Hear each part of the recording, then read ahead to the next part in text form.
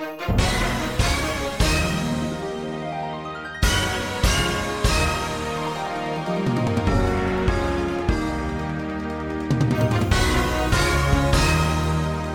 listening to Omnis Protocol. I am Charles, also known as Omnis, and I'm here with Vincent Kirchhoff, a.k.a. LVO champion, a.k.a. producer of Alfredo's Size 3 Taco Truck, a Marvel Crisis Protocol podcast. What's going on, Vince? Not a lot. Nothing weird has happened to me lately. Business as usual. Are you enjoying the, everybody wants to talk to the champion time period? I am. It's interesting and weird, and I feel like I've spent the first half of my Marvel career going, "Hey, someone listen to me. I have good ideas." And now a lot of people are like, "Do you have good ideas?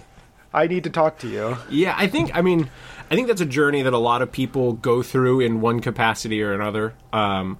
Based on our conversations at LVO, I was seriously considering titling this episode "How to Get Off More Interrogates." Oh boy.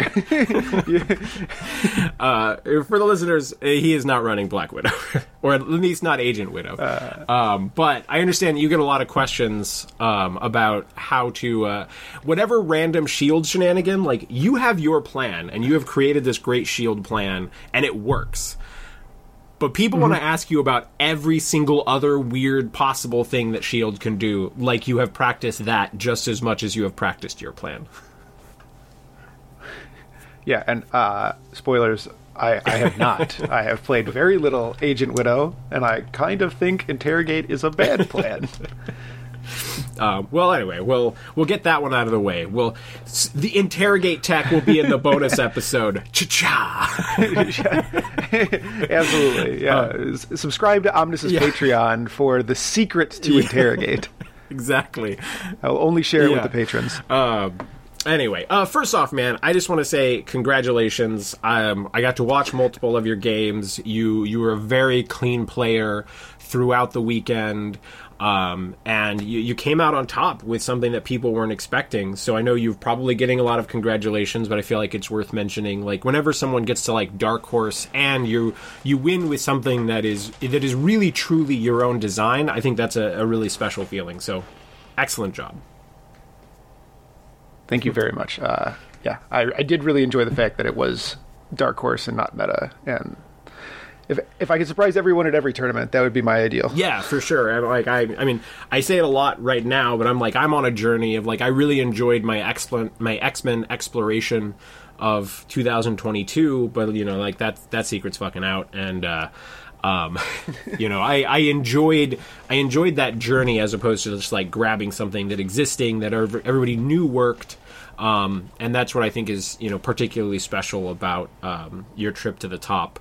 And which is interesting, for which we're going to dive into that more. But I wanted to ask you first, I want to go through your MCP journey a little bit. I know Web Warriors was kind of one of your first dives when you got into MCP, but was there something before Web Warriors, or was Web Warriors kind of the very first thing? So how I got into painting Marvel, or I got into Marvel through painting. The pandemic hit like all of us.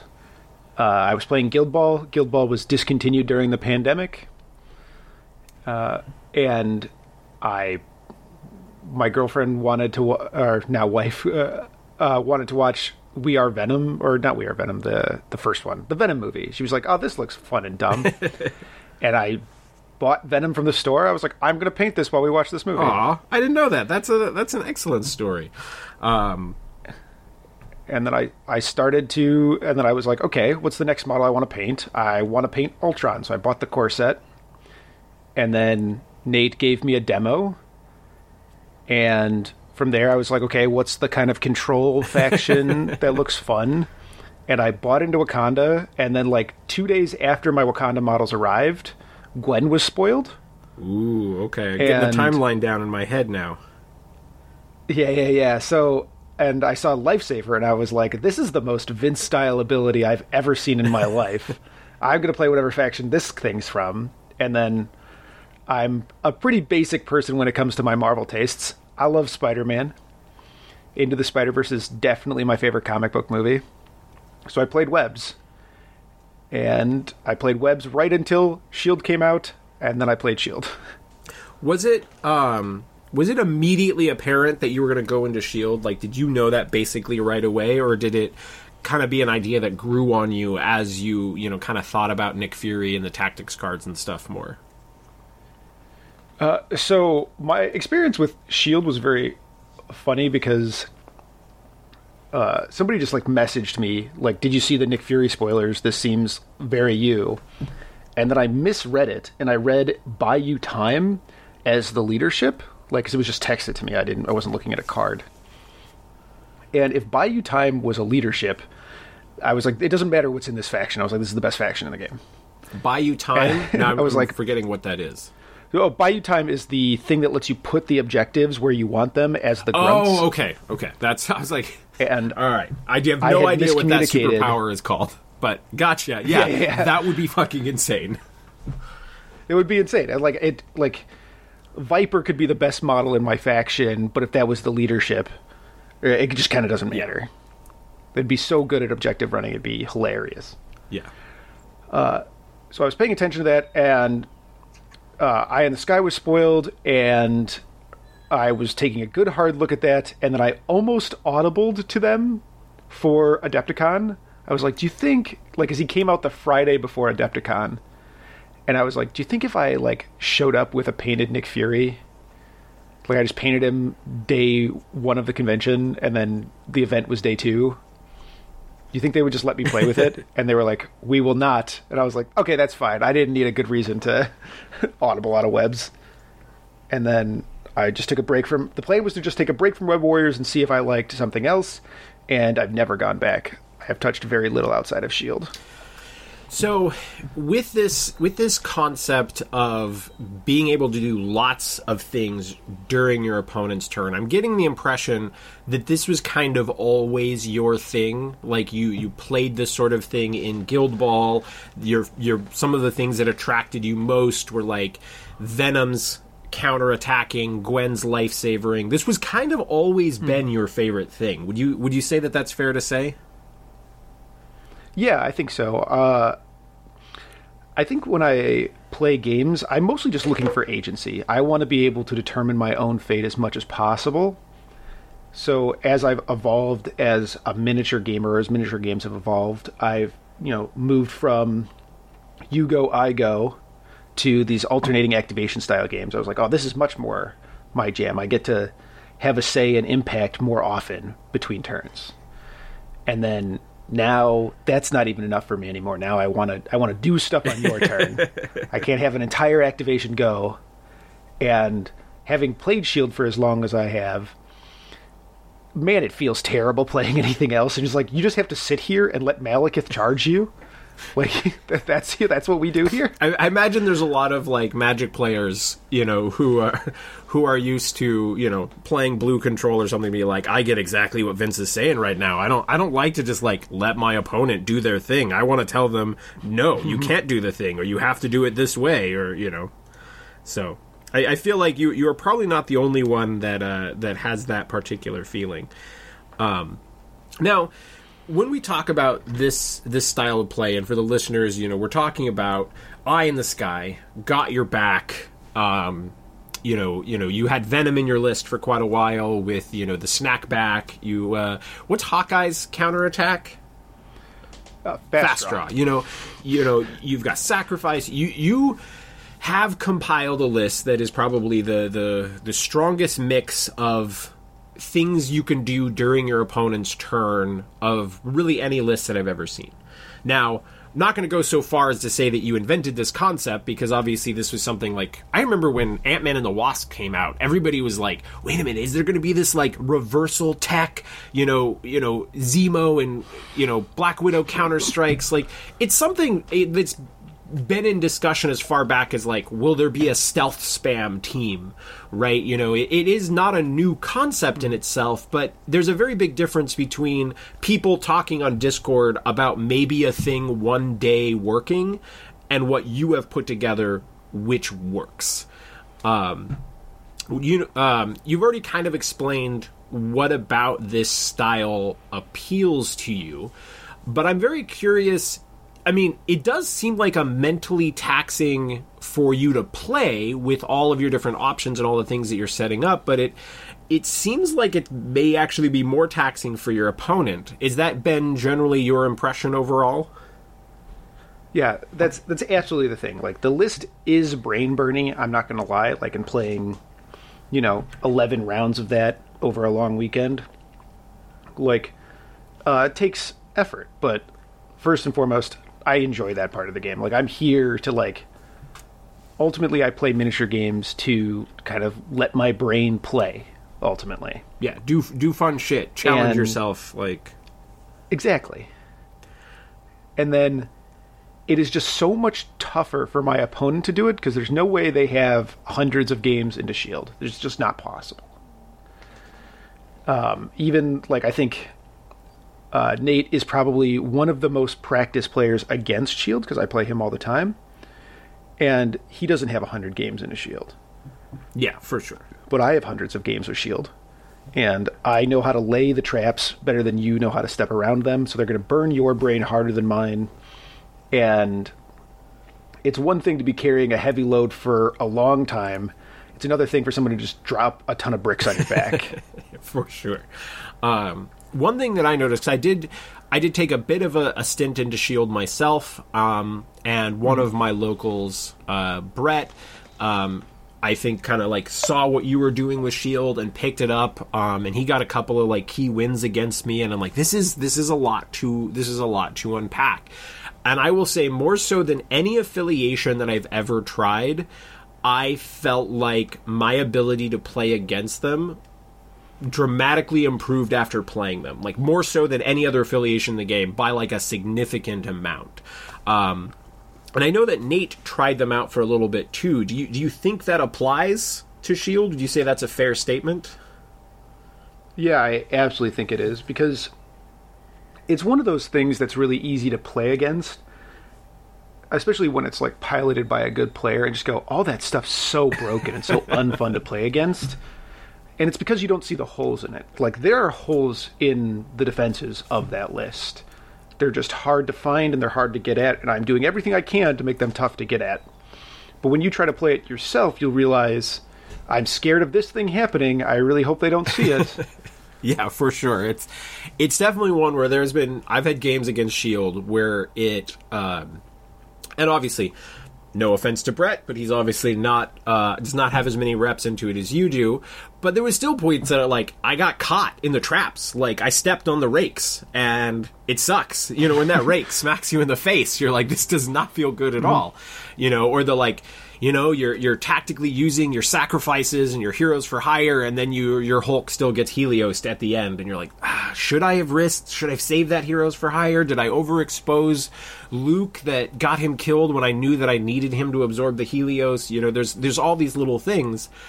But then I remember a game with X-Men Red that I just absolutely tore Brett apart, because I had just gone through like a month of playing Shield, and I think he had gotten a little out of practice, and I was just like, I felt very comfortable with the traps, and I dodged the rakes, and so I do think it's an affiliation where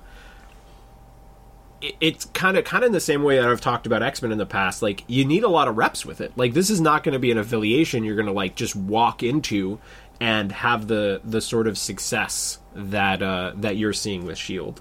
Do you have kind of an idea of like, if someone wanted to step into Shield and they wanted to get some practice with them, like what would your tips be? Like, what amount of games? Like, what are the most common mistakes that you see people? Anything on that topic? Absolutely. So interesting that you would mention this, because I have published a video called Top 10 Tips for Playing Shield.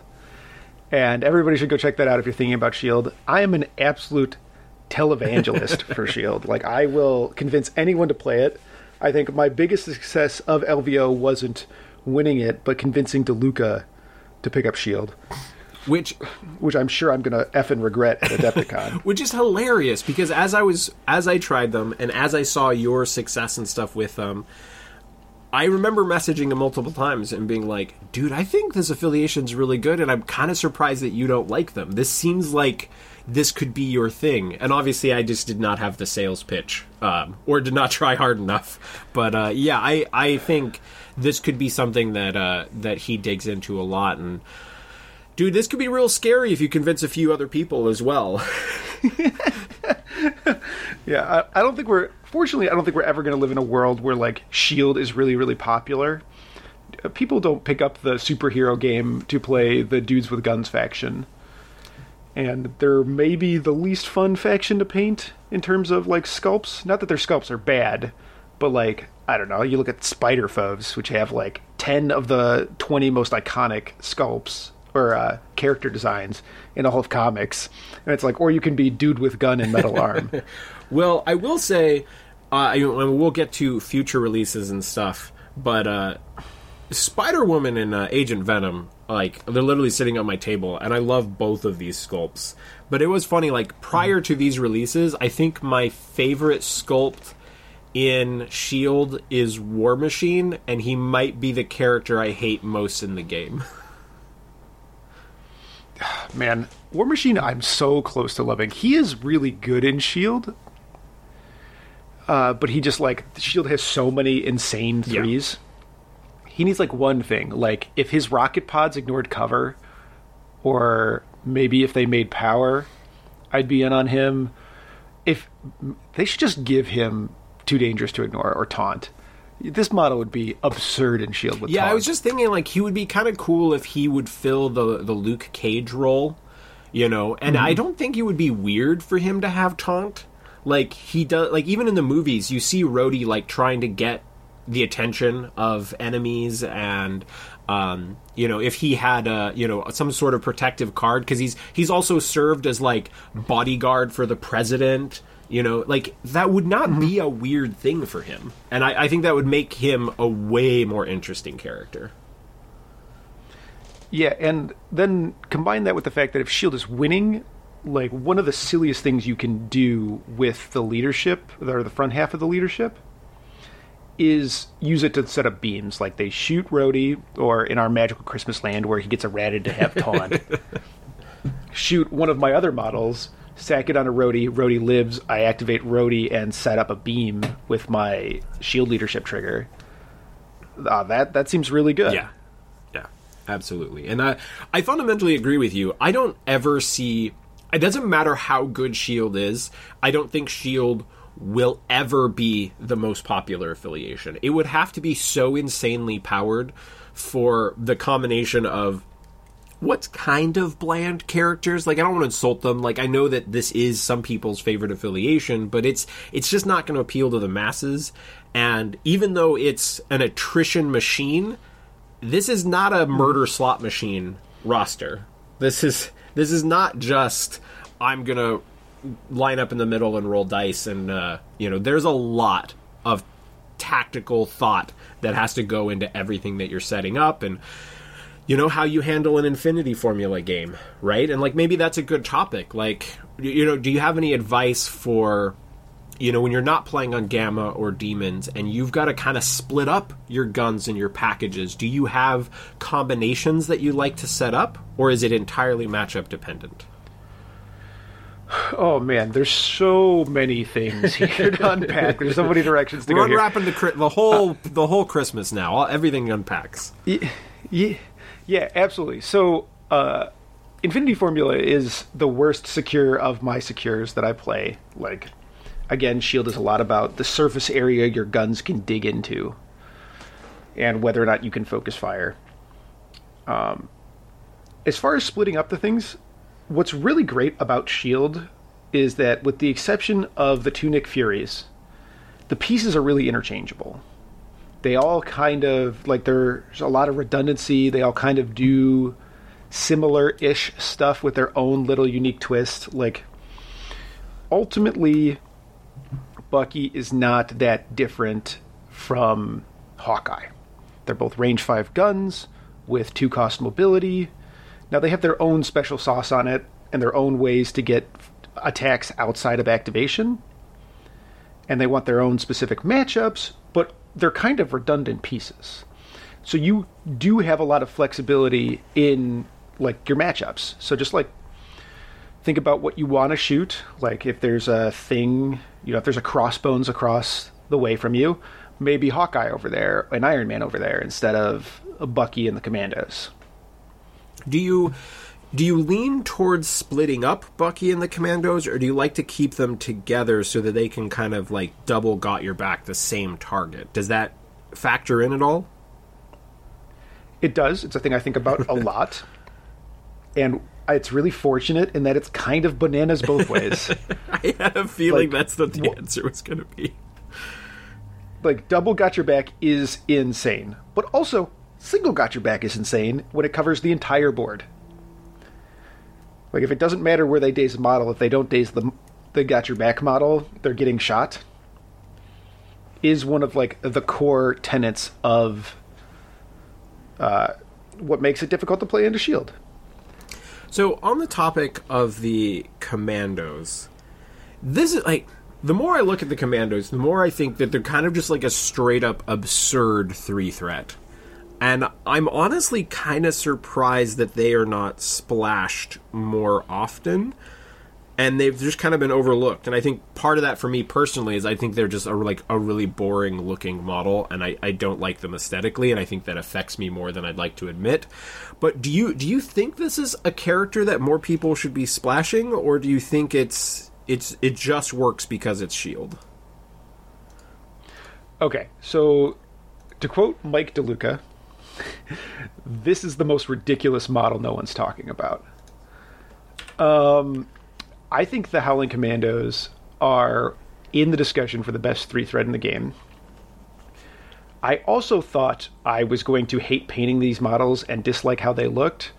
I think this was the model I had the single most amount of fun painting in all of S.H.I.E.L.D.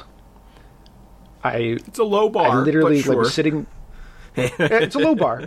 I mean, there's some cool stuff. Like, I did non-metallic metal on Bucky's arm, and I had a really good time with that. And I textured Fury's coat, and I had a good time with that. But I was just, like, painting military fatigues, and I was just having a great time. And I'm like, oh my god, am I my father? Their base is really cool, like, painting them together, and they're like a mini diorama. It just, like, it hits a lot of the hobby things that I like. Like, I think building dioramas and building those display bases are really fun, and they kind of come packed in with all that stuff. So I think they're really fun there. Also, they are very cost prohibitive if you think you're just going to splash them, and they're in only S.H.I.E.L.D. So if you're not a S.H.I.E.L.D. player and you have no intention of ever picking up S.H.I.E.L.D., they're a tough sell, even if they are the best 3-threat splash for you. Because they're $45 for one model. Like, the only thing that's like more pricey per model, in my opinion, is Thanos. Or maybe the new Weapon X cash grab. But I think they're just absolutely insane. They're so good. They're so toolboxy. They're exactly the kind of 3-threat I like to play. Like, do you want damage amp in your list? They have both Got Your Back and the Incinerate Grenade for damage amp. Do you want mobility? They have Siblings in Arms on a 3-threat, on a medium base. They have the best version of this ability. Do you want consistency in your model? They have a gainer, so you know always what you're getting when you're making attacks. Do you want to just deal absurd amounts of damage? Good lord, their spender's dumb. Do you remember when they removed Flurry from the game? Like, essentially all Flurry went to Crit Wild, and then here come the Commandos, a 3-threat with just Wild Shoot Again. They just basically get Flurry, it's just not called Flurry. Yeah, absolutely. I forget, it does have to target the same character, though? It does not even have to target the same. So it really is just Flurry.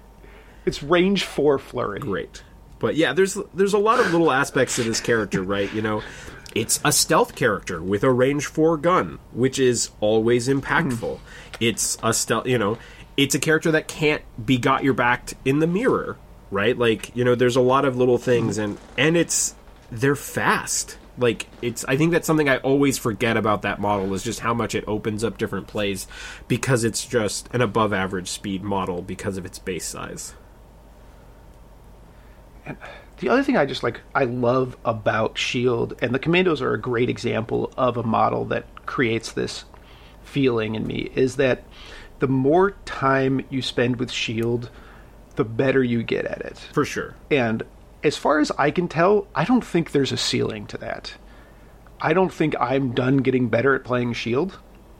And I definitely think there are factions where like good players have already hit those ceilings. And I'm not saying I'm the best Shield player, but I think I'm in the discussion, and I don't think I've hit the ceiling as to how good I can play Shield. And the Commandos they have so many different aspects, so many different ways they can approach the game, and they can change their approach on a dime. And I just think so many models in Shield are like that. Well, I don't think it's a stretch to say that it's entirely possible that you might have more Shield games than anyone, and even maybe playtesters and such. Like, because obviously they're not going to just keep playing Shield, but it is not a crazy thing to say that you might have more Shield games than anyone. I have a lot of Shield games, more than a couple. So. Obviously, we're going to be focusing on Shield for this episode, but since we were kind of talking about just like how good the Commandos are in general, has there been anything where you've just kind of like looked at some rosters or something in Longshanks and you'd be like, man, why aren't they playing Commandos? All right. So one of the things I do, because I have a channel and another podcast, I do leave Shield from time to time. And I also, when I give demo games or I'm playing against new players, I don't just drop Shield. Like, talk about like maybe the worst experience you could have in a demo game is like trying to play around Shield traps in a game where you don't really understand how attacks work. So I always carry a second thing in my bag.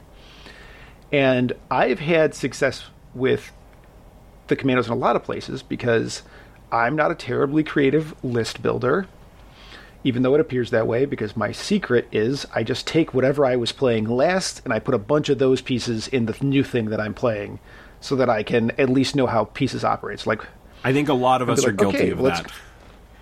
Yeah. So I'm like, let's go dabble in Spider Foes. So like Spider Foes are the faction that I own to paint, and then I also give demo games with them because a lot of people pick up Spider-Man as their first team, and you get to like cackle and cosplay Green Goblin and be like, die, Spider-Man! Which is really fun to do. I'm something of a scientist myself. Oh, yeah. Yeah, exactly. I'm doing some serious science over here. And the Howling Commandos help that team a lot, because while that team does have action compression, its action compression largely only exists if they're already in range of the thing they're attacking. Do you want to explain what you mean by action compression real quick, just so listeners and myself are all on the same board? Yeah, absolutely. This is like a catch-all term for one action is kind of like two actions. So the obvious examples are like hit and run and charge. But this can also be things like New Logan's attack and place, where he can use it to move while also getting an attack. So like it's like 2 for 1. So are you using it the same way that I would usually use action economy, or are you also just talking about, because like, it sounds like the way that you're using it is also just like talking about things like flurry and such, where you just have characters who are getting more than 2 actions? Yeah, essentially, yeah. It's like it's like, I think action economy can be like a more specific like charge hit and run type thing, and it's like just like a slightly broader version of that. Makes sense. Yeah. Okay. But yeah, it's like this is I'm talking about a rectangle. Action economy is a square. Gotcha. Okay, we're on the same page now. Continue. Absolutely. So Siblings in Arms is really, really good in foes because they lack that thing. So like, if you think about foes like Goblin as Hidden Run, but Hidden Run doesn't help you get into range. It helps you get onto points when you're already in range. Same thing with like Mysterio's attack. So one of the ways that Spider Foes can lose is constantly being pushed away by like Wakanda type abilities and things like that. Commandos largely fix that. You can just like run around and be like, you're back in the fight, and you're back in the fight. Yeah, it was crazy watching multiple games when you like because the commandos are often a character that gets dazed, right? Because people don't like, oh, I can at least take away one got your back, like, because if I daze them, but then they're fully loaded on power, and like the next round you reposition like 3 characters. Yep. And it's like, well, yep, you got that daze, but you're kind of like you essentially end up granting so much action compression that it's kind of insane at times. Yeah, absolutely. It's just like, I don't know, like paying 2 power to give like another model like another action is a thing. It's a superpower you would use all the time, and that's what Siblings in Arms is at its best. Yeah. So it takes some skill to arrive there, but when you arrive there, it's so good. Yeah, and obviously, like, Siblings in Arms is an exact duplicate of Royal Decree, and, you know, Medusa's one of my partner's favorite characters to play. And then when you're, like, showing like, when they see the Matrix, and they're like, wait a minute, I can do I can reposition this, and then reposition myself off of them, and then reposition this character, and you're just like, that's so good. Right, and it's something that is surprisingly difficult to click for some people. Yeah, absolutely. And then to make matters even better for the commandos is that because they have the range 4 gun and the large base, they can like shoot stuff on the midline and then put something else up to shoot that middle thing. And so like the bigger base and the longer range helps a ton. And man, these pieces are I love these guys. They're the best. Never leaving my shield roster. And then, go ahead. To keep with the question, I think how we started this is where else you put them. They're so silly in Inhumans, right? Like handing these guys 1 power on turn 1, the stuff they do with 1 more power on turn 1 is ridiculous. I'm noting that one down because Inhumans was one of the affiliations I'm looking at right now and going like, who breaks Black Bolt? And I think you're absolutely right. And I don't, even though I'm a fan of the Commandos, somehow that didn't quite click to me just how good 1 power truly is for them, because that 1 power almost certainly refunds itself. It's basically a 0 cost, because they're then going to get the power and either just do another thing with that action. They're guaranteed that 1 power back. And so listeners, like, if you're not that familiar with Inhumans, what we're talking about is essentially if Black Bolt's leadership has someone give them 1 power, they're probably gaining an action out of that 1 power that then leads to gaining a power anyway, so they could just hand it off to someone else, and so you're not really losing anything. Yeah, like what the worst case use of King of the Inhumans, his leadership, is like they take a power from someone, they Siblings in Arms themselves, and then get an extra attack out of that.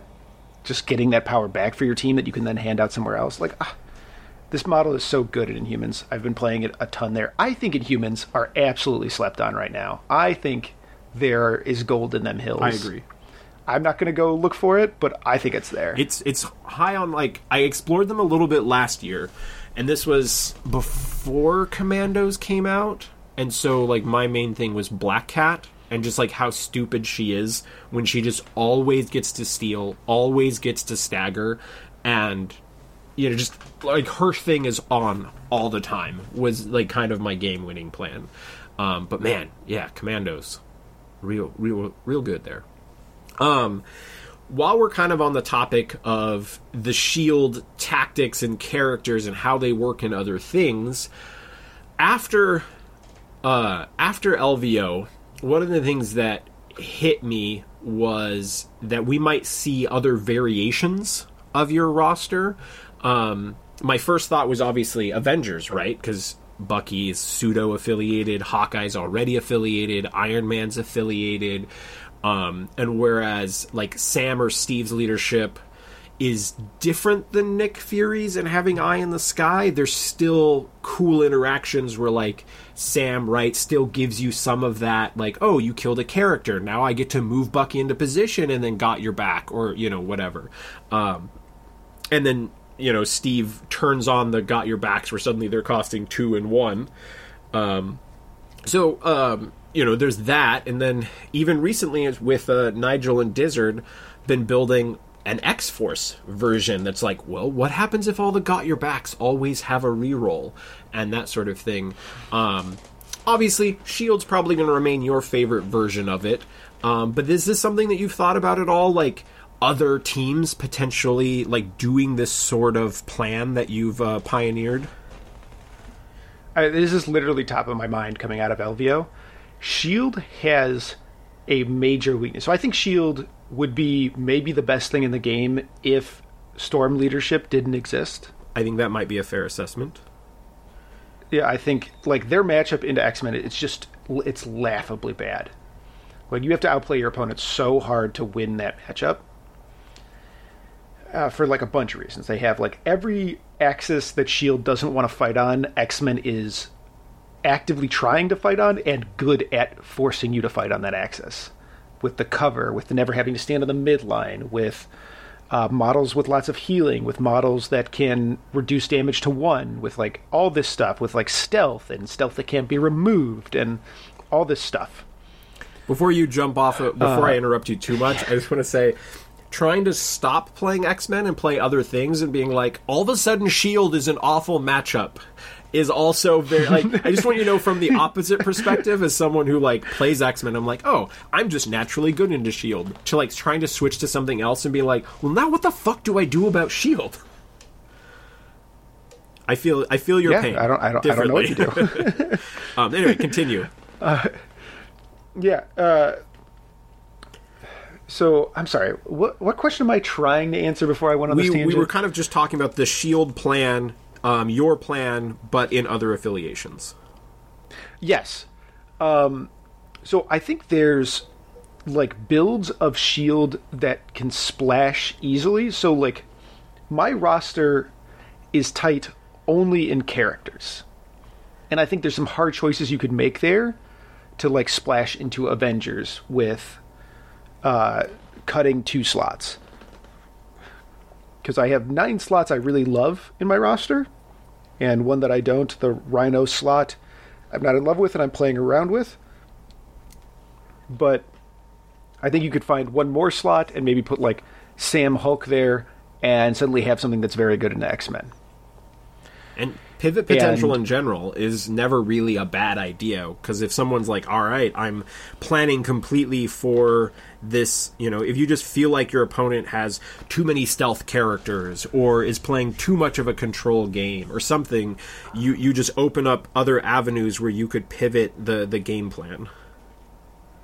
Yeah, absolutely. And the tactics card tax on Shield is actually shockingly light in my experience. There's 10 tactics card slots. I have 6 that I want to play. I have everything else is for incredibly corner case scenarios. Like, I can do things like I have mission objective in my roster. This is only for Legacy Virus. I'm never going to play this any other time because every other card I would want to play is better than this in that specific situation. Marked for Death is similar. This is just for Web Warriors. It's okay into Criminal Syndicate, but it's mostly just for webs.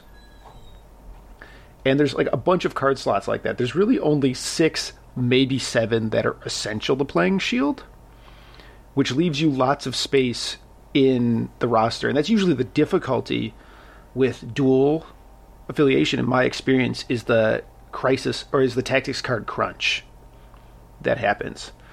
So I would love to look at playing Avengers. I also think there are builds that splash like a tall guy that are very strong. I think there's almost certainly a Thanos build of Shield. I think there's probably a Hulk or Juggernaut build of Shield, where you splash like one big guy and he's impossible to get purchase on because of Eye in the Sky. Obviously something I experimented with a bit, and I'm not sure it's better than your version, but it was not a list that I had trouble winning with, and it had both Hulk and Thanos, and I lost very, very few games with that roster. Shield is pretty fucking good. So, surprise, surprise, you take a faction that's one of the top 5 factions in the game, but it's difficult to play and people don't see very often, so they don't have reps into it, and then you slam one of the most powerful pieces into that faction. Wow, it's good. No way. Yeah, crazy. I could have never guessed. You know, I feel bad because I did talk down Shield a little bit in my my pre-ep, to LVO, which was kind of weird for me because I've been praising S.H.I.E.L.D. for a while. I saw what you were doing, thought it was really strong, tried a couple versions, my slight variations on what you were doing. It felt really strong, and I was preaching them for a while. And then I just had concerns that there was going to be too much Brotherhood and X-Men for S.H.I.E.L.D. to excel in the LVO meta. And you had, one tough Brotherhood to dive through, but then you outside of the LCQ, you managed to avoid all of the X-Men, which can just happen. 13 is not enough to guarantee a matchup. And even if you got one, doesn't mean that you can't take that one because you get the right Crisis combination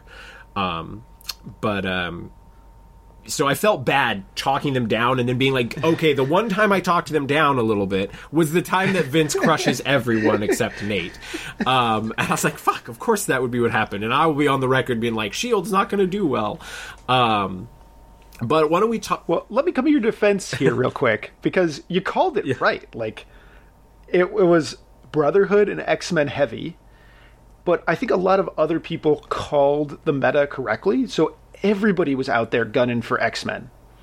Everyone had a plan to beat X-Men. And after round 2, just Vodka Blitz was left? Yes, I believe that was true. Round 2, all X-Men lost that could. That weren't... Yeah, they exactly. didn't already have a game I lost. think Vodka Blitz won the mirror. Was how he survived. Exactly. And I was like, holy shit, that just happened. But that's... I think one of the things that people don't realize... I was talking about this a lot with Jesse from Fury's Finest, which I know you recorded with recently. But when he won LSO, there was a lot of matchups where in that one, he got the best of his secures and the best of his opponent's extracts for him. And then the reverse happened at LVO, where he would get a matchup and like, this is a totally winnable game, and then he gets the best possible secure for his opponent and then the worst possible extract for him, and that was just enough that it tilted some of those matchups. Do you want to talk about how you approach playing into these bad matchups with S.H.I.E.L.D., and what do you truly consider those bad matchups, and how much Crisis affects that? So there's really two bad matchups and then two weird, close to bad matchups.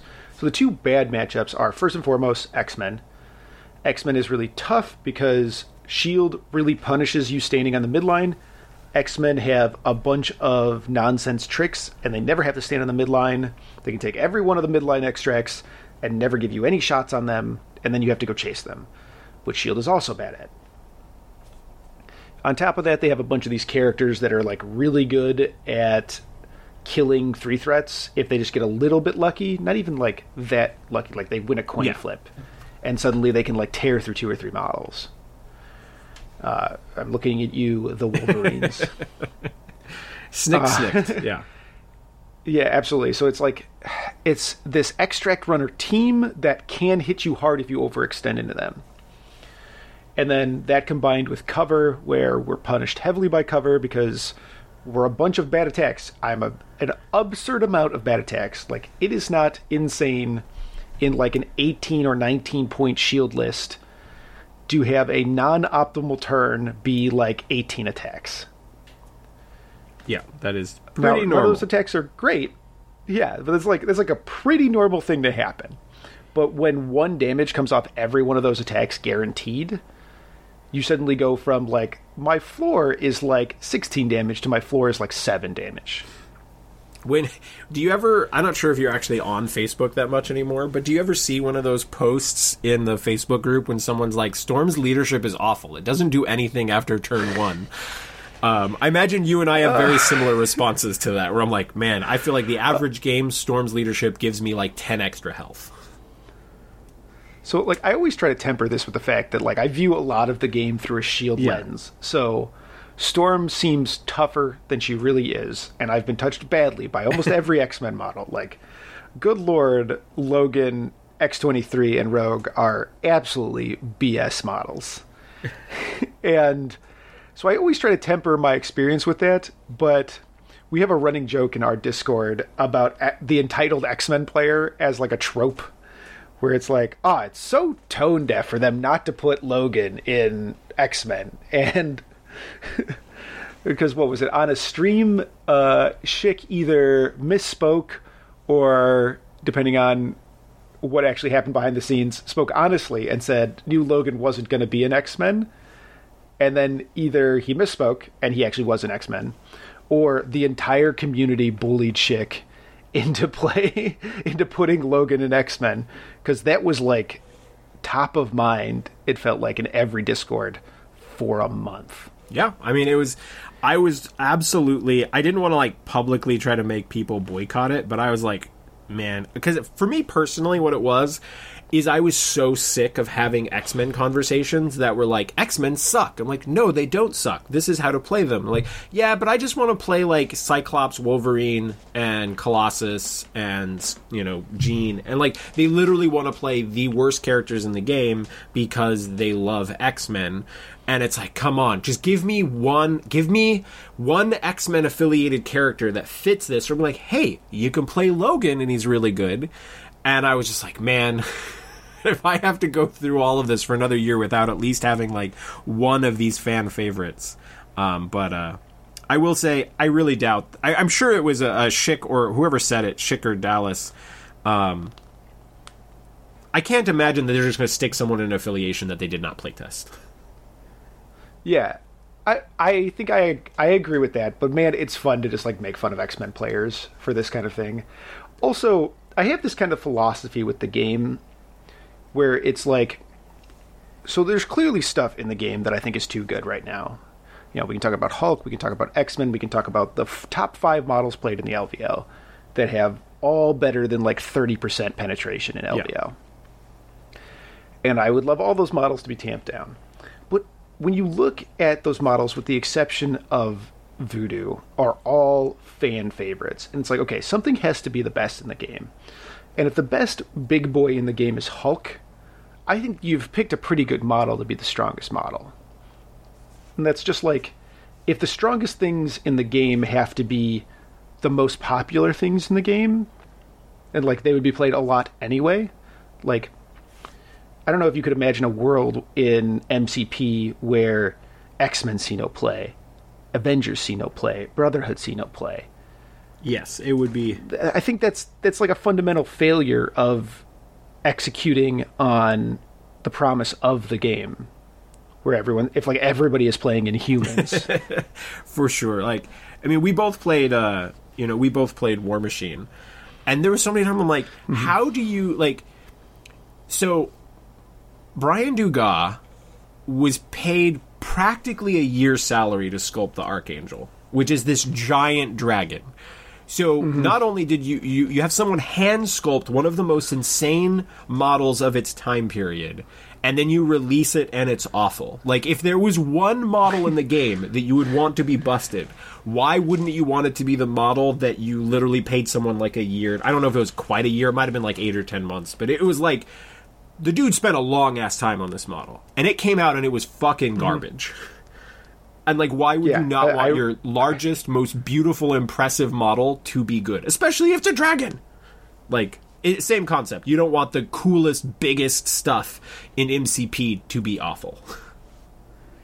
Yeah, absolutely. And, like, the most popular things to be, like, bad. I think that's why there was such a backlash against Wolverine, where so many people tried to make Wolverine work, and then there was the backlash when people realized that he wasn't that good. I mean, our podcast, I think, largely exists to point out to people that Wolverine wasn't that good. Although, I think he has kind of swung back in the current meta. It's tough because New Logan is busted. But wrong. I think old Wolverine is, like, actively fine. Well, that is its own conversation, which yeah, absolutely. We could have that some other time. But I think what I'm trying to say is that if something has to be busted, let's make it these things that are iconic, that bring people into the game and grow our community. Yeah. Right? Like, when Hulk is the best thing in the game, I mean, if you got to pick someone to be the best, Hulk's probably a reasonable pick. But could also be Spider-Man, you know. Yeah, let's buff Web Warriors. Like, man, I think they're in a rough spot. If they got Eye in the Sky, would you try Web Warriors again? Yeah, Eye in the Sky, or if they put Spider Tracker comes back every turn on that faction, oh boy, I would take a good hard look again.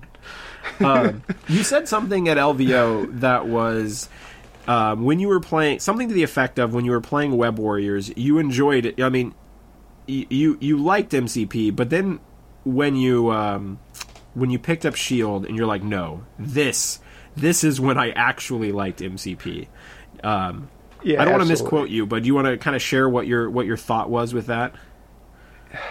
Yeah, so I think I said that I pretended I was having a good time when I played Web Warriors, and I was lying to everyone, especially myself. Yes. And then when I started to play Shield, I was like, no, actually MCP is a very good game. Very A lot of Kirkovian that way is- of explaining that. That was great. Yeah. Thank you, I think. I actually meant that in a positive light. I know you. But I know think you you're did. too used to your Discord where people throw that at you as a negative. I think the Kirkovian joke is always, at its worst, a friend ribbing a Yes. friend. Anyway, I think that Web Warriors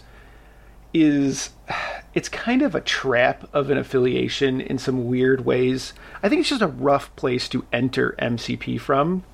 I have one of my very good friends that I played Guild Ball with for years, and a whole bunch of games, including War Machine, just got into MCP, and he's playing Webs, and I'm trying to help him out, and because I've got like probably 100 games with Webs, but they're all from a year ago, and I just think it's a really brutal, unforgiving way to enter the game. You're not wrong. And like, 'cause so much of playing Webs is your opponents attacking you, and it teaches you to like hate the dice of the game, because the dice really only do damage to you. The dice don't do damage to the opponent because your faction doesn't try to deal damage to the opponent, really. And I think that aspect of like embracing the chaos of the dice was not a thing I learned to do until I started to play Shield. I think that's a really good assessment, because for some reason, even though I like kind of the control and displacement teams, I've never quite been able to, like, Webs just never clicks. Every time I try to play them, and I think what you summarize there is essentially my exact problem, where it just feels like you are at the mercy of the dice. And it's not a fun, and I think you and I have a similar mindset of like, we want to have agency. And whereas we like what the Webs characters do, it just feels like I swear to God, every time I try to play Webs, Gwen gets one shot by like a 5 dice attack. And Yep. that's just, and you just don't have any say in the situation, and it doesn't feel right.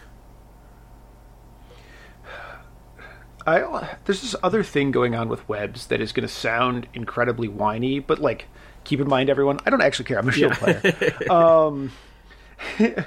In that, there's like this new class of model that has come out in the last year, and there's been a bunch of them that have come out.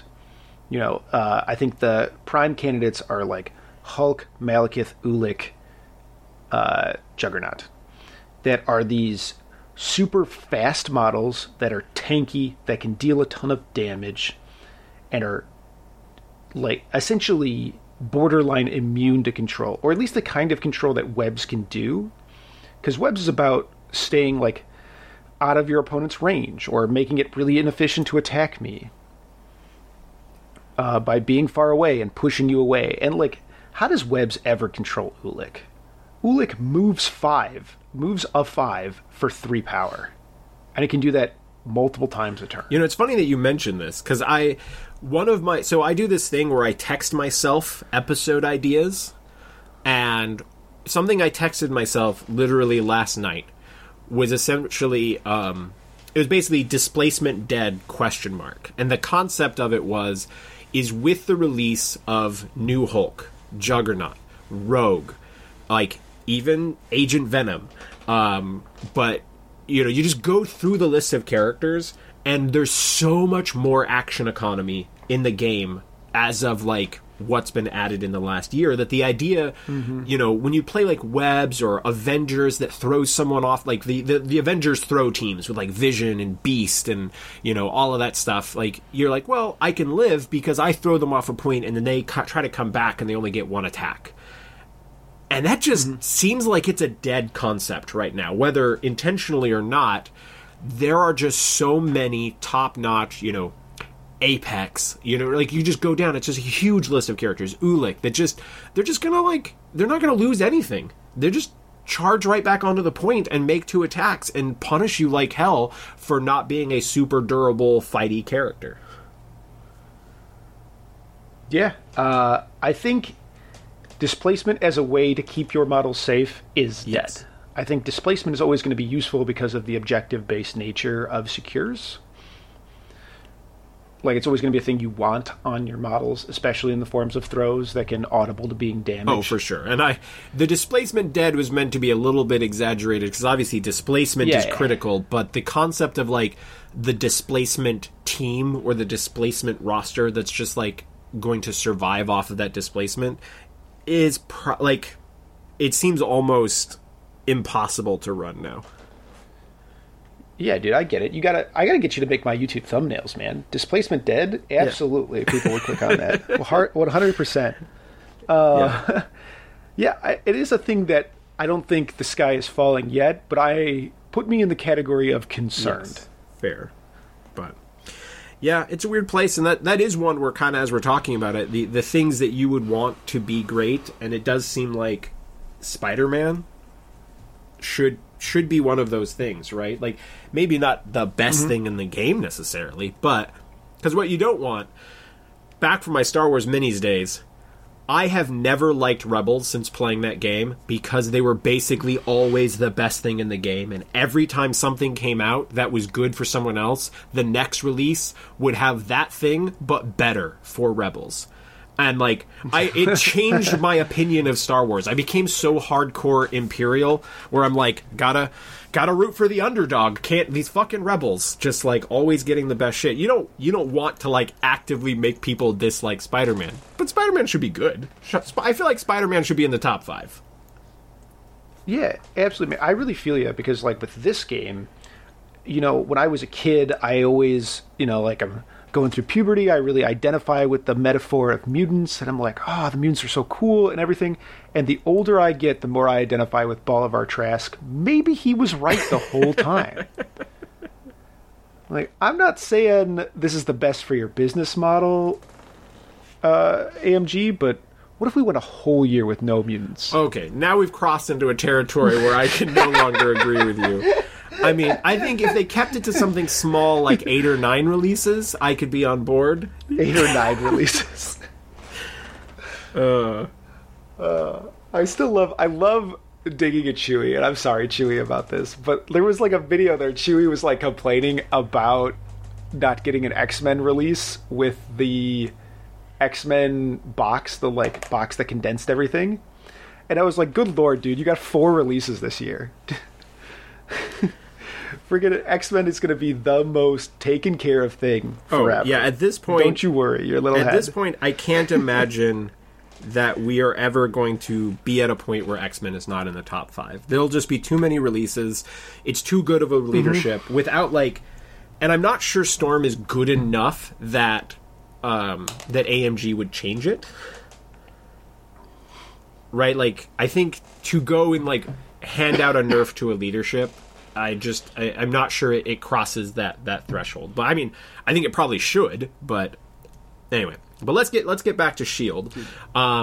Yeah. What were we talking about? So coming back to, I do want to do a little bit of LVO coverage in this, because obviously, you know, you took the event, you proved your concept with S.H.I.E.L.D.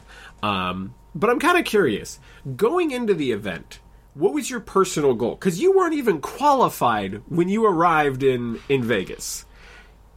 What did you have a conversation with, like, Nate and Pat and just be like, all right, here is my goal for LVO? Yeah, I had my goal a little bit more kind of nebulous in how I approached it. And I said this every day of the weekend. I said it Friday, Saturday, and Sunday, like at breakfast to Nate. I was like, I just want to be proud of how I played. Like, I don't care if I win, if I lose. I want to look back on it and be like, I'm proud of my representation and how I played my faction and how I did. And if the dice don't go my way, if the matchups don't go my way, whatever. Right? I don't need to qualify to be like, for this to be a successful event for me. I just want to be happy with how I played. And obviously, I couldn't be happier with how I did. There's no happier than this. But, like, if any of the players that I played outplayed me, I would have been happy to lose to that, right? Especially, like, with, like, the big names that I played against, right? With, like, if Cohen beat me at another event, I would have been disappointed to lose 5 events in a row to him. But, you know, it is what it is. He's a great player. He earned it. Like, I would have been happy with that, especially if I played the best I could. Him or DeLuca or Andrew in the finals, or Reith, I know, is an incredible player. And, like, a lot of my other opponents, I thought, played very well, and any one of them could have beat me. And I think if I just played my game and I played well and just, like, my dice didn't cooperate, I think I still would come away with the same, like, level of respect of how I did. Yeah, and I mean, I think there is something different, right? When you're like, you concede to playing the, like, already existing best roster, right? Like, if you switch to X-Men at the last minute because you wanted to win and then you get 5th, you might come away with a disappointing feeling where you're like, man, I should have just fucking played S.H.I.E.L.D. And yeah, I think when you're playing your own thing and doing it well and, like, giving great players a great game, that's going to be a rewarding experience kind of regardless of your record.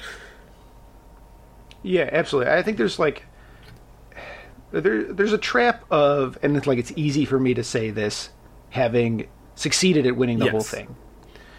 But I think there's a trap players can fall into that's very results-oriented in, like, I need, for this to be successful, I want a top 8. Like, that's my goal, is to top 8.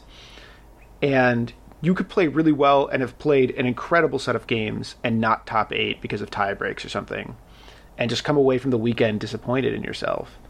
And I think that can get doubled down if you play the, like, groupthink list, where you're like, everyone has agreed that these 10 models are the best 10 models in the game. I put those 10 models in a list.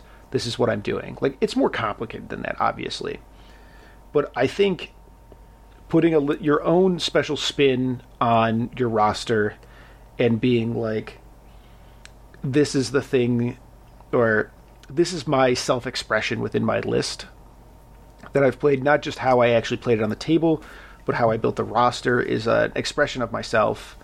I think it can be hard to go wrong with that, especially when you do well, like me. Like, I think I was devoid of almost every meta piece in my roster, and that feels incredible, right? Like, to be like, everybody thought these 5 models were the best models in the game. You know who didn't play any of those models? This guy. The funny thing is, if you go down the top 10 most played models in the Invitational, you could literally build a Brotherhood roster with those 10 characters, yes. And it would be great. Like, you could just moneyball it and be like, I'm going to play the 10 most played characters.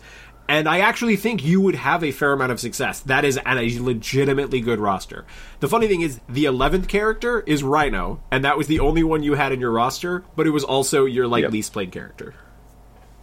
Yep, I played him one time, and I lost the game that I played him. So, talking about S.H.I.E.L.D., if you had to pick, like, a favorite moment from any of the games at LVO, what would that moment be? Man, there's a bunch of them. I think the most fun moment is easily the sack onto Hawkeye to kill She-Hulk. I'm sure like, Alyssa is not. That's not her favorite moment, but holy shit, is that mean? And I'm sure she's listened to all these podcasts and it's just like, oh, I'm going to hear how I got blown out. Actually, again. because she got the Inhumans coin, she's all in on humans and taking a step back from. So I think it's probably not as bad. Or she's like, all right, this is. We even talked up Inhumans a little bit during this episode. So if she listens, I think she might be like just reinforced that like, hey, fucking Inhumans, these nerds. Yeah. Humans is good, dude. I think it's good. I agree. We are on the 100% on the same page there. So, yeah, that's brutal. Have you ever had a like sacrifice to Hawkeye play that good before LVO? God, I wish I could say no, but absolutely. Like, I made a whole video. So the one that it was less likely to happen was sacrifice. In my initial testing games, it happened a lot with Eye in the Sky, where, like, I don't know, like Star-Lord or something would walk up within 3 and shoot Hawkeye. And then I'd be like, okay, Hawkeye plays Eye in the Sky, walks, and he's like, okay, well, I guess I shoot this guy. And I'm like, no, hang on. Hawkeye is going to back up, stand in this cover, stay inside 4, and quick draw you and put shock on you. Have a good time taking the shot. I'm going to be def 2 in cover for your 4-die shot. I don't think you're going to kill Hawkeye. But I mean, have you ever killed a Hulk or a Malekith with a sacrifice to fast draw? Man, I've killed so many Malekiths. Just not Zax. I think I have. Yeah, just not. Well, Zax. Well, the trick to not getting fast drawn by Hawkeye is to not make attacks with your Malekith. The game that Zach beat me, I think his Malekith made 2 attacks the entire game. My man. It was very much I got caught in a chase and I could not catch the tankiest, fastest model in the game. Yeah, I've killed Hawkeyes on counterattacks with Hawkeye. I've killed a whole bunch of leaders. Like, I've killed Sam's. I've killed other Hawkeyes. Oh my god, have you ever seen 2 Hawkeyes shoot each other? I have had hypothetical conversations about it, and how crazy it would be, but no. This has come up a bunch of times. I've had this happen at least 3 times. To the point where I've gotten quite good at knowing that whether my Hawkeye is going to win it or not. A unique skill. For some reason, fast draw isn't once per turn. Yeah. It's like, this is bonkers to me. And so, like, when a Hawkeye shoots a Hawkeye, they just both dump all their power, and whoever hits the shock first wins. That's hilarious. So stupid. But so, talking a little bit about your Shield journey, how quickly, because it hadn't really occurred to me until LVO just how much you really had built the counterattack roster. Was this something that was kind of immediately apparent as you started playing Shield, or was this something that evolved as you were playing it? It definitely evolved as I played it. So the thing to keep in mind is I picked up Shield out the gate, so there's no commandos yet. So you essentially always play Iron Man and Nick once I figured out how good Helios was in Shield, and then you try to slam Bucky every single time. At the time, I was slamming Bucky every single game, and I was just losing to X-Men really bad and being like, oh, there's nothing I can do about this. Yeah, sorry about playing X-Men into your primary opponent right before you got into S.H.I.E.L.D. You're welcome. Yeah. Fine. I'm not mad at all about it. I'm not. I'm totally cool. There was a cool thing for you to do to me. I don't Best take it buddies for life. all. I got you. Merry Absolutely. Christmas, Vince. Yeah. Happy birthday to me. It was like, it kind of, I noticed that like I had all this like just kind of agency when the opponent was going. Like I had lots of things I could do. And so I was like, well, let's look for more stuff that I can do during the opponent's turn. And then the commandos came out, and I was like, hang on, I have access to double gotcha back. This is just the way. Like, there's no...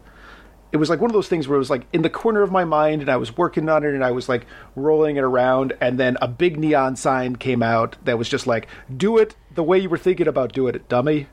This is the correct way. Yeah, that is not surprising. Okay, so it was kind of when the Howling Commandos came out that it really kind of like the pieces fell together. Like you saw the Matrix, and you're like, I am going to have entire activations during my opponent's turn, and everyone else is going to hate it, but this is going to be fun as fuck. That makes sense. All right, so obviously you auto qualify for the Invitational next year. Do you, like, obviously, we're going to have a whole year of releases and such. What do you think the odds are that you try to come back with S.H.I.E.L.D. in 2024 and go back-to-back? So I think the odds of me going back-to-back are very low. Safe betting. Good Vegas odds there. And I'd put them at least 1 in 64. Well, that seems really mathematically correct. So I think there's really good odds that I'm back with S.H.I.E.L.D. Like, the faction just fits me so well, and unless they do something like errata Eye in the Sky to lose its recursive nature or something like that, like, unless they do something that fundamentally changes the way the faction has to be played, I guess they could also release a bunch of really broken stuff for S.H.I.E.L.D. that forces them out of this counterattacks thing that I enjoy. Like, if they're suddenly, like, the best scenario team in the game, and everybody's playing them scenario-focused, maybe I wouldn't have as good of a time, and I would feel bad because I'm not playing them in their strongest format. But overall, I think it's really... I mean, who knows what the future's going to hold? There might be a new S.H.I.E.L.D. leader by then. Like, who knows? It could be anything. Or maybe Runaways will be out, and I'll be on Runaways, which are my favorite comic book team. And I think the odds are really good that I'm going to like S.H.I.E.L.D. because I think the fiction's fine, but man, the mechanics are just like so my jam that even if they're not the strongest thing in the game, I think there's good odds I will show up and I will just like try to take down some names or whatever with them. Yeah, for sure. I mean, they do seem, just in general, a lot of fun, a unique play style, and it's something that your skill with the affiliation is going to shine, right? Like, they're not a point-and-click affiliation. They've got a ton of tools, and, like, the better you are with them, like, the more likely that you're gonna, get, one of the best players in the continent to step on a rake. So... All right, well, before we wrap up the primary episode, why don't you shout out where people can find all of the Sweet Vince, which, by the way, I remember having a conversation and my partner was around and people were talking about how, you dark horsed and nobody expected S.H.I.E.L.D. to win. And I can't remember the exact question that she asked, but my response was...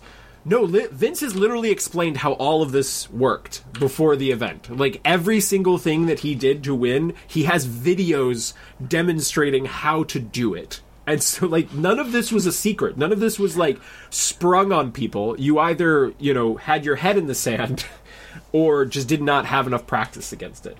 Like, there was no secrets.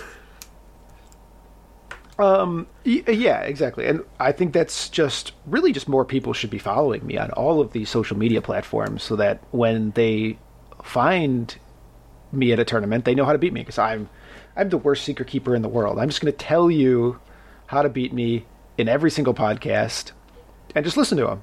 Just follow me. And there's even more tips hidden behind the Patreon, probably, where I don't know. So the places you can find me are, I'm on Alfredo Size 3 Taco Truck, a Marvel Crisis Protocol podcast, which is strangely at strictlytheworst.libsyn.com. Just Google Alfredo Size 3 Taco Truck, you'll find it. I'm on YouTube at Vincent Kurkov, Curkov. I do all kinds of like S.H.I.E.L.D. stuff and a lot of... I swear I'm going to do new gameplays soon, but I do a lot of like tactics and explaining essentially how I did all the stuff I just did at LVO. And then the last place you can find me is I run a large Marvel Crisis Protocol tournament every October called Second Wind. It's in a brewery in Chicago. You can check it out and keep up with it at secondwindchicago.com. Usually April-ish, we announce when we're going to have it and start selling tickets then. Excellent. Well, it's one of the things that just gives me a never-ending amount of respect for you is you really are a content creator first, which I know what that's like. And it's a hard sacrifice to make at times when you're literally like, do I talk about the thing that I found, which is fun for me, and it hits that journalistic instinct, and it's interesting, and it's good entertainment, or do I want people to not know about it so I get more wins? And you are very... Secret tech is lame, dude. You are very clearly in the camp of, giving away the tech. Absolutely. If you're better than me, you're better than me. What am I going to do about it? I can't, keep secrets. It's going to work one time. And give me, a 10% advantage? But instead, I could just be somebody in the community because I know how to talk about stuff good. That seems way more doable. But I guess I can be defined for the next year by just being the best Marvel Crisis Protocol player in the world or whatever. Well, at least the continent. No big deal. We didn't have that many Europeans or Australians. Well, I guess we did still have an Australian, but they were residing in Canada, so they get 50% Australian for the moment. Okay, on this continent, best player on this continent. But also, are you implying that the England or European meta might be better than the United States meta? No way. I don't. Not my Omnis. My Omnis would never suggest anything like that. I was just saying that we did not have the evidence to conclude one way or the other based on not having enough of them showing up. Fair enough. Plus, man, fucking the Polish players and the German players, man, those guys are also crazy. Oh yeah. I mean, if Guild Ball was any indication, every winner of every international gathering of players in Guild Ball was won by the Americans or the Germans. Usually the Germans, though. Poland was in my WTC era for War Machine, the Poland team was fucking insane. But Germans as well. That was actually who I swapped jerseys with the year that I went because my team was the team who knocked out both of the German teams, and they were some of the craziest games of my entire War Machine career. And I went back and swapped jerseys with one of the German players because I remember recording hey, I won this game, and my teammates were like, the fuck. But anyway, Vince, it has been a blast to talk to you, man. And as much as I keep saying my partner in this episode, she insisted that I say hi, because if it weren't for Katie, I think you would have been her favorite person that she got to meet at LVO. So a personality as well as a top-notch player. Aw, thanks. I really enjoyed meeting her too. Well, listeners, I absolutely insist that you go check out the Alfredo's content, check out Vince's videos, and honestly, give S.H.I.E.L.D. a try. It will make you a better player, for sure. 100%. There's no way that playing S.H.I.E.L.D. doesn't just help you play the game better, because they're, as you said, what's your best way of describing S.H.I.E.L.D.? What, if you're to summarize S.H.I.E.L.D. in one sentence, Vince? So you've co-opted it a bunch here, but all I do is I lay down a bunch of rakes on the battlefield, and I stand back and I hope you step on them. And that's because I stole it from you so many times. I wanted you to have the final wrap-up explanation, because I realized we didn't actually say that, and I'm not sure that analogy made sense to people until now. But it's a wonderful metaphor analogy. I'm not sure which one, but it's hilarious. So, listeners, gonna wrap things up here. Vince and I will dive into a little bit more in the bonus episode, but I will say the most OP thing that you can do is sacrifice to Hawkeye and KO a character. And when you do, Vince and I want to hear about it. So let us know. Later, nerds.